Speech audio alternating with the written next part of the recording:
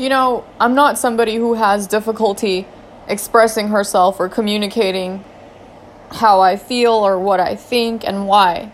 But I do feel like this world has hardened me, like toxic and unhealthy excuses for love have hardened my heart.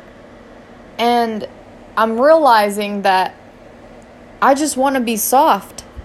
I don't want to be hard, I just want to be soft and gentle.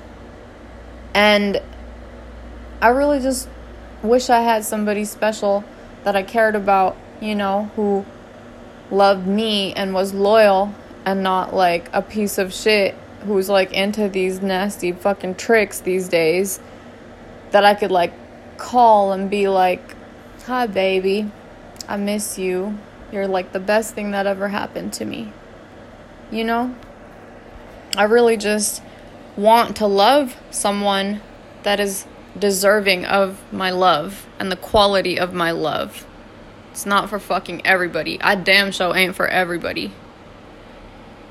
And it's gonna take an incredible and very special man to receive the love that I have to give. And he's gonna have to do some fucking work. Like, he's really gonna have to, like, put in the work. But if he's willing to do that, he could fucking get it.